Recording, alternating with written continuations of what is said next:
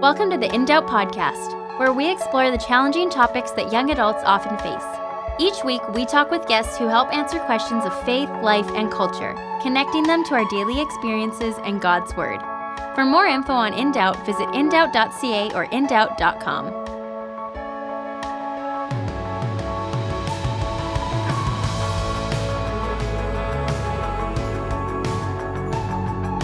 Hey, it's Isaac. Hope you're all doing well. Now, if you've listened for some time now to In Doubt, you know that our mission is to bring the gospel to the many relevant issues of life and faith that we face every single day, cultivating conversation. So I hope and pray that after this 25-minute conversation, you'd then go and talk about justice in the ordinary things with, friends and family and just people that you know. Anyways, as I said, we have the great honor of talking with Tony Merida today.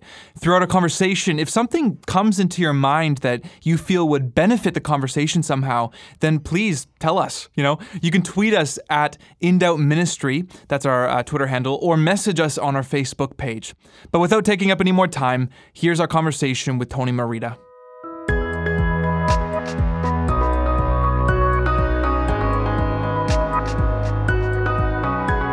With me today is Tony Merida. Tony is the pastor for preaching and vision at Imago Dei Church in Raleigh, North Carolina. Thank you, Tony, for chatting with me today. Thanks, Isaac. Great to be with you. Before we get into the topic of our conversation, why don't you just first, let us know who you are, and specifically, I always love hearing how did you meet Jesus, or how did Jesus find you, and where are you, and what are you doing now? Yeah, so I was born in Detroit, Michigan, but moved to Kentucky when I was small. Grew up with a dad who was not a Christian. He was a hardworking factory worker. My mom was a Christian. She took me to church services when I was young, but never really understood the gospel until later. And I went to college, went to a small college in Kentucky on a baseball scholarship. And my sophomore year, I was a shortstop, and our second baseman, Steven, was a Christian. And through his witness, I became a Christian my sophomore year. It was really a dramatic conversion in many ways. A very rebellious lifestyle.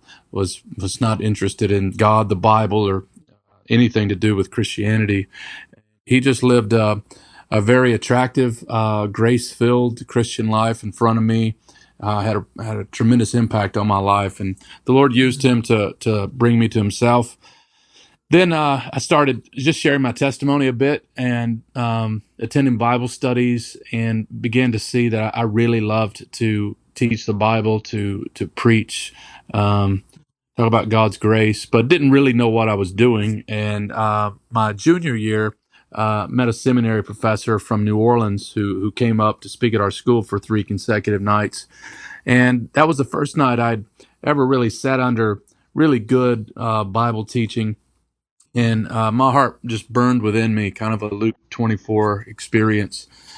And I said, that's what I want to do the rest of my life. And so I ended up finishing my degree, played 4 years of baseball, and then moved to New Orleans to study under him, to study expository preaching. And there in New Orleans, my life was really transformed in many ways. Learned, the basics of an evangelical theology, but also learned what it was like to live in a hard city. Eventually met my wife through some summer ministry experiences. We got married. I worked in the city. She was actually leading senior adults on mission experiences in New Orleans. I pastored in the city. Then we went through Hurricane Katrina. We then started a lot of disaster relief, kind of social initiatives. Yeah, and then through a series of events, I had wanted to plant a church for a long time. And 6 years ago, we were looking at cities in between kind of New Orleans and where I'm at now in Raleigh, North Carolina. We adopted 5 children. We have 4 from Ukraine and 1 from Ethiopia. We're looking at mid-sized cities, really, with a lot of college students. I thought we would appeal to them. So this is a great area for that. And so we started Imago Dei about 6 years ago, and the church has really done well. In addition to that, I've been teaching at a seminary in Wake Forest, and so that's where we're at now. And along the way, I've written a few books. That's awesome. No, I love that. And, recently when I was just doing a little bit of study on you, I just, went to your church site and saw that you're going through Romans, which, that's awesome. So I listened to your very first one, and it's great. Oh, yeah. So it's good. You're doing a good work there, especially, anytime in our culture, anytime a pastor is just preaching the word, my heart rejoices. So Amen. thank you for that. You mentioned that you've written a couple books. So you wrote a book a couple years ago called Ordinary, How to Turn the World Upside Down. And, as I started to read the introduction or the foreword or whatever, you mentioned that, you were approached to write this book. And at first you're like, no, I don't want to do this, And then, anyways, tell us how and why this book really was written. Yeah. So I was telling someone the other day, I have about, I think 12 books in print, and I didn't set out to write any of them. Wow. I have 3 books on preaching, and one's kind of a revision of the bigger one. And that was, I was approached to write that because I was teaching preaching at the time, and decided to write it. I was really young. And then I was approached to write a book called Orphanology after some folks heard me speak on the subject. And I said, I don't know enough about orphan care to write a book on it. And I said, I'll team write it with someone. And so that's what happened. And then Dr. Danny Akin had this idea that we would write commentaries together. It wasn't my idea. And we've been able to, put out a bunch of commentaries. So Ordinary was kind of right in the middle. I was actually writing a commentary on 1st and 2nd Kings. And they said, we would like for you to write a book. This was B&H Publishers. And I said, I don't really have the time. I'm writing enough books. I've got 5 kids and 1 wife and a church and a job and, and they said, well, write a small book. And I'm like, okay, I could probably do that. So they wanted me to write something on justice and mercy ministry from a gospel-centered evangelical perspective. Really a kind of a book that would relate to the ordinary Joe. Okay, not so much a big theory of justice and mercy, and not a big book on the stats of the needs around the world, but more of a. In fact, the original title was Everyday Justice. Like how do we do neighbor love within the ordinary rhythm of life? There's a quote in the book that turned the publisher around on the title, and we ended up calling it Ordinary. But it's a quote from Steve Timmis, who's in England, who says that most ministry involves ordinary people doing ordinary things with gospel intentionality. And so we really communicate that a lot at our church, just basically to say that ministry is not so much about adding something new to your life. It's really about living with intentionality in the world you already live in, and so because they had this in mind, and because I was communicating this missional identity to our people, I thought, okay, it would be good for our church for me to write this. I remember hearing Tim Keller say something like, for a pastor, don't feel the pressure to write books. Write stuff, if you're going to write, that's going to help your church, and not books that are going to take you away from your church. And so I wanted this book first and foremost to be for our people, and I wanted to kind of solidify some of the things we were saying. So we took some practical ways you can live with a gospel intentionality to do word and deed ministry, things like orphan care and advocacy and neighbor love and hospitality, prayer. Tried to weave in a lot of stories of individuals who are, not in vocational ministry, stories from the past as well, from some of the heroes like William Wilberforce and MLK Jr. and others. And so, that's how it came to be. That's awesome. And, it's kind of funny because your original title, Everyday Justice, when someone would read that, and if I would have read that first, I would have gotten the idea, okay, this is going to be about justice ministry, right? But, it's this ordinary title. So to be honest, I wasn't really expecting this book even after reading the little synopsis, to really be about justice, caring for the oppressed, and advocacy and stuff like that. So when I first read that, I was like, oh, great, this book is going to encourage just ordinary Christians to sort of live out their, God-ordained lives in their homes, in their work, their communities. But after kind of reading your introduction, I was sort of taken aback by the clear and true fact that a Christian who truly is living out their God-ordained life, it has to include that justice and mercy. So I guess, to me and to everyone listening, can you sort of explain this in a greater way, that all Christians do have a duty to actually, do justice and care for the orphan and all that kind of stuff in their lives? Yeah, I think in many ways, every book's written in a context, obviously, and we have, in a lot of books, are reactions to a perceived problem, and for me, my book is more of a book geared toward the evangelical world. The mainline to liberal segment of Christendom tend to really focus on neighbor love and social causes, and I've always admired a lot of their work. But I'm a conservative evangelical that believes in expository preaching, and I mean, we're going through Romans, right? Yeah, exactly, yeah. And I come to the conviction about neighbor love and about doing justice for the same reason I have a conviction about church planting and global disciple making and prayer, and because I see it in the Bible. And I've been bothered by a lack of emphasis on social ministry from an evangelical Christian perspective. Even when you read a lot of spiritual discipline books on like how one grows spiritually, they tend to focus on a lot of inward personal disciplines, things like prayer, fasting, scripture memory, stewardship, things like that, which are all super important. But rarely do you find anything on caring for the poor, caring for the orphan, the widow, as a means of spiritual growth. And so a part of my pitch and proclamation on this subject recently has been not only do the poor need you, but you need the poor. And I think you see this in places like Isaiah 58, a great chapter on caring for the marginalized. When Isaiah says, if you do this, then your light will go up like the dawn. Then you will experience healing. Then you will be refreshed. It's like revival and renewal actually come when you offer yourself in sacrificial service and not just sitting at a desk praying.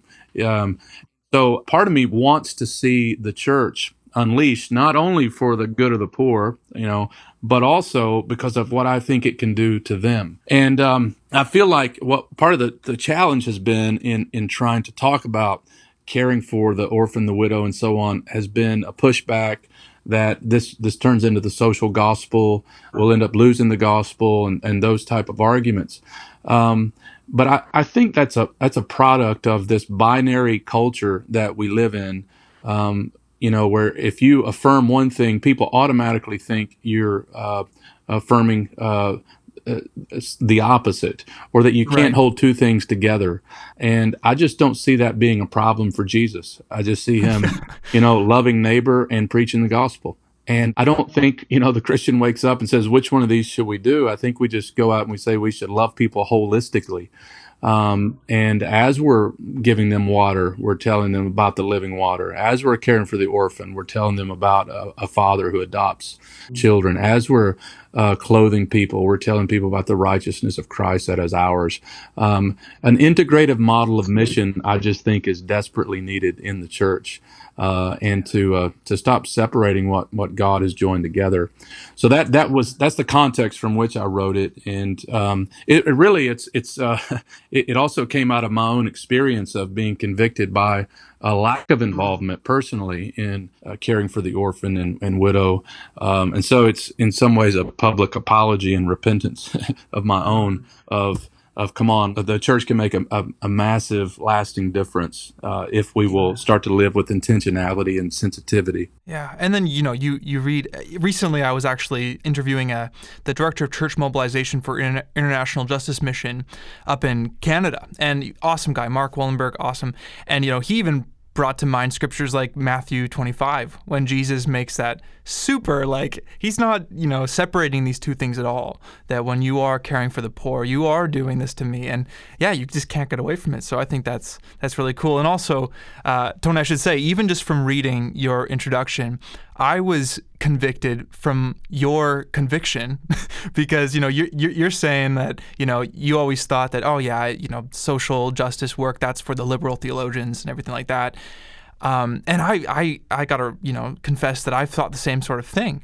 And so I'm talking to my wife after reading this in your book. I'm just talking to her about it, and we're like, man, how can we do this? Like, how can we, care for and we're like, what can we do? And then, it clicked that our landlord is a widow. So it's like, hey, here's this great opportunity. Let's invite her down for the dinner. Like, let's do something, So anyway, so thank you. Like I thank God through your book, even for that. So I think it's really cool.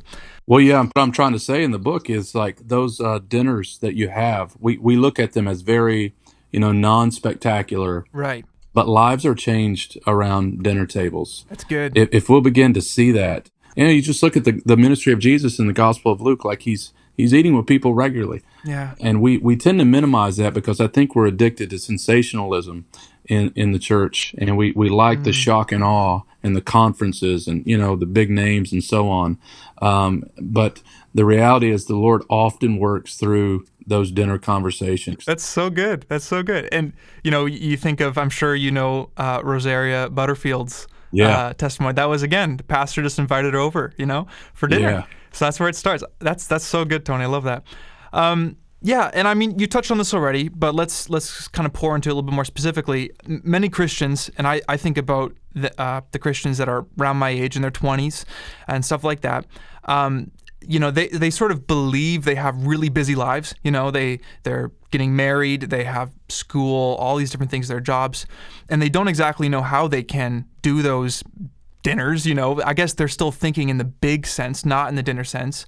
But in the midst of all that, what are some ways that that you've sort of encouraged your church, your college students in your church, to do justice on a daily, weekly, so on basis? Yeah, that's a great question, man. So I think, and some people come to us at our church, church people who've been at other churches before. They often ask questions like, "How do I get plugged in to Imago Dei?" And I often say to them, "Go eat with people." And they normally want a program or something, and I'm just saying that you eat, don't you? Like, do you eat a couple times a day? Like, maybe you could eat with someone. Is that a possibility? And my point is, living with intentionality involves really just looking at your life and asking, what am I already doing? And how can I fill it full of gospel intentionality? So for me, which is just me, it's not everybody else. I coach baseball, 11 and 12-year-olds. And that's just, it is coaching. It's fun. It's sport, but it's also a great missional opportunity for me to meet families. And like we've already mentioned, having them over for dinner or whatever before or after the game, it's remarkable the kind of impact that sort of thing happens, that can happen. We've encouraged our people to think through their networks. So networks like their family network, their vocational network, their recreation network, their commercial network, where they shop, and I'm leaving one out. But to look at their lives and look at geographically, I think that was the fifth one. Who's in your neighborhood? Like you said, well, your landlord, to look at where you're working out or where you're playing. And again, just looking for ways to live with intentionality and to start small. I feel like this is part of the problem again, is that we want to, we tend to think if we can't eradicate human trafficking, we shouldn't even try to do anything, or we're not ever going to, solve the orphan crisis. So why bother? But I think, like you've just mentioned, it's a great example of starting small. And it's amazing what can happen if we'll just be faithful in small things. The other day I was shooting basketball with my son Joshua, and we're Kentucky fans, and Kentucky players tend to go pro after their first year. And he looked at me and said, "Papa, should I go pro after my freshman or sophomore year?" He's in 6th grade. I'm like, how about you make the middle school team first, okay? Yeah. And I think we tend to have that sort of ideology in our heads. At least I did as a young dude. I didn't want to do anything that was small. Everything had to be huge. But I'm just saying, man, look for opportunities in your neighborhood. Look for the snotty-nosed kid who's riding the bike in your neighborhood all the time and his parents doesn't seem to be home. Or, look for the elderly in your neighborhood. Is there a program in your neighborhood, after-school tutoring? There are places, there are pockets, there are people that can really benefit from our basic neighbor love. And it's amazing what it will do for our own soul if we'll be intentional. That's good. That's so good. And Tony, how does the gospel and the theology of the gospel encourage and empower us as we go and do this as well? Well, I think this is the big difference from what I'm saying on social ministry and what others in a different world are talking about when they talk about social ministry. One of the reasons the gospel is so important is we're not earning our salvation by caring for the poor. I fear that a lot of people believe that. And so motivation matters, not just our action, but our motive matters. But the reason why it's important for somebody who believes in a classic Orthodox doctrine of salvation, it's working the gospel into our hearts will keep us from feeling superior to the poor, because in the gospel we are the poor when having nothing to bring to the table. In the gospel we are the orphan and God has adopted us. In the gospel we are the widow and Jesus has become our groom. In the gospel we are the sojourner and we've become part of a kingdom of priests. If anyone should identify with the poor and the powerless and the voiceless, it's Christians, because in the gospel, that's us, So the more I work the gospel into my heart, the more sensitive I become to these folks. The more I begin to see myself rightly. And really, the more joyous it becomes. It becomes less of a burden and more of an opportunity to express the coming kingdom of God, which is another piece of this, to put on display what our King is like, what this kingdom that's going to come is going to be like, and it's a privilege to be able to be part of that. Cool, I love that. It's great. As we wrap up here, Tony, I thought it'd be cool to sort of ask this question. You mentioned in your book, that before God sort of, the Holy Spirit came and convicted you of, your lack of a maybe practical aspect of doing justice. You thought you were sort of doing Christianity pretty good. Your pastor, your professor, you had a marriage, all these different things.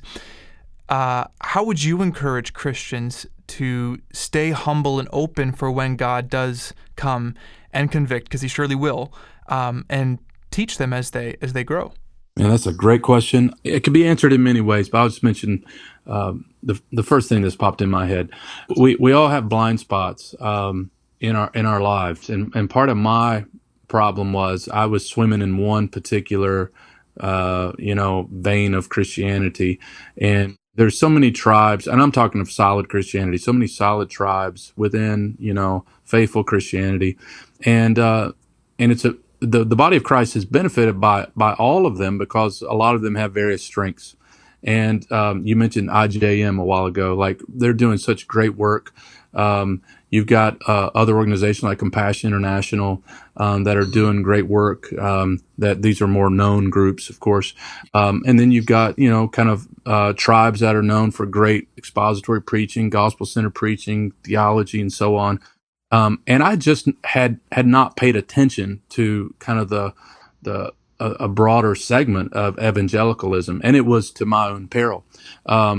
And I think it would benefit all of us to befriend Christians who are not like us, I think we grow best when we are with people who are different from us because they're asking different questions. I think this relates to race, for example. I'm more sensitive to racial issues when I have friends who are not white, who are in my house, who, put their feet on my chair and open my fridge and, get involved in my life. And I think, as one of my friends says, iron sharpens iron best across lines of difference. And if we're not intentionally getting in places where, we're the minority, or where people are not or where people are asking different questions, then I think it'll stunt our growth. It's good for us to be around people who are very involved in good social ministry. It's very good for us to be involved with people who love the Bible and sound theology, because really I think we just want to conform the whole of our lives to the whole of Scripture and not reduce it to one particular expression, if you will. So for me, it's been good for me to listen to, and you don't have to agree with everything everybody says, but to be open, to be mindful, to be a listener to the larger body of Christ, and pray that the Lord will give you discernment and make you more like Jesus in the process. That's so good. Thank you so much, Tony. Well, what I'm going to do to our listeners, if you are interested in Tony's book, Ordinary, or his other 11, you can surely just go online and search them. But for Ordinary, you can always go to, do you know the website there, Tony? The easiest thing to do is to go to Amazon, man. Okay, you know what? Let's just do Amazon. It's just the easiest. There you go. So go ahead and do that. I'll put the links to that on our episode page as well. But Tony, let me just say once again, thank you so much for taking time. I really appreciated your wisdom. And I thank God for the work that he's doing through you over in North Carolina. So thank you so much. Thank you, Isaac. I appreciate it, man. I'll be looking for that invitation to Vancouver as well. Awesome. Definitely.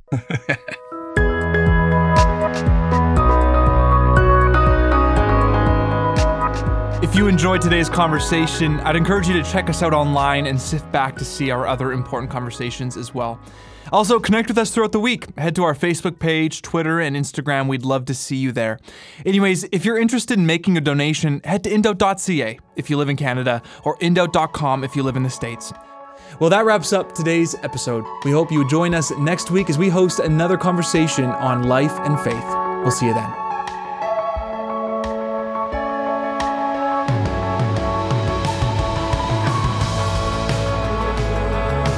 Thanks so much for listening.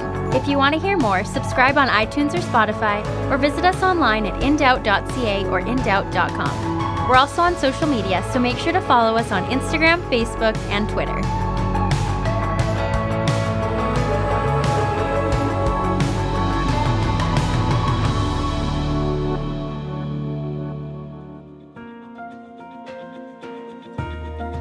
In Doubt is a ministry of Good News Global Media designed to speak into faith, life, and culture. These are challenging conversations for young men and women who have chosen lives for Jesus, while at the same time are constantly engaged by the culture and philosophies of the world around them. It causes us to ask about the relevance of the Bible, how to engage our world, how to share the gospel, and perhaps the most difficult question, how does the young follower of Jesus live a holy life? Join us each week as we dig deep into faith, life, and culture. For more information about In Doubt or to offer a gift of support to this young adult ministry, visit indoubt.com or call 1-844-663-2424. Thanks.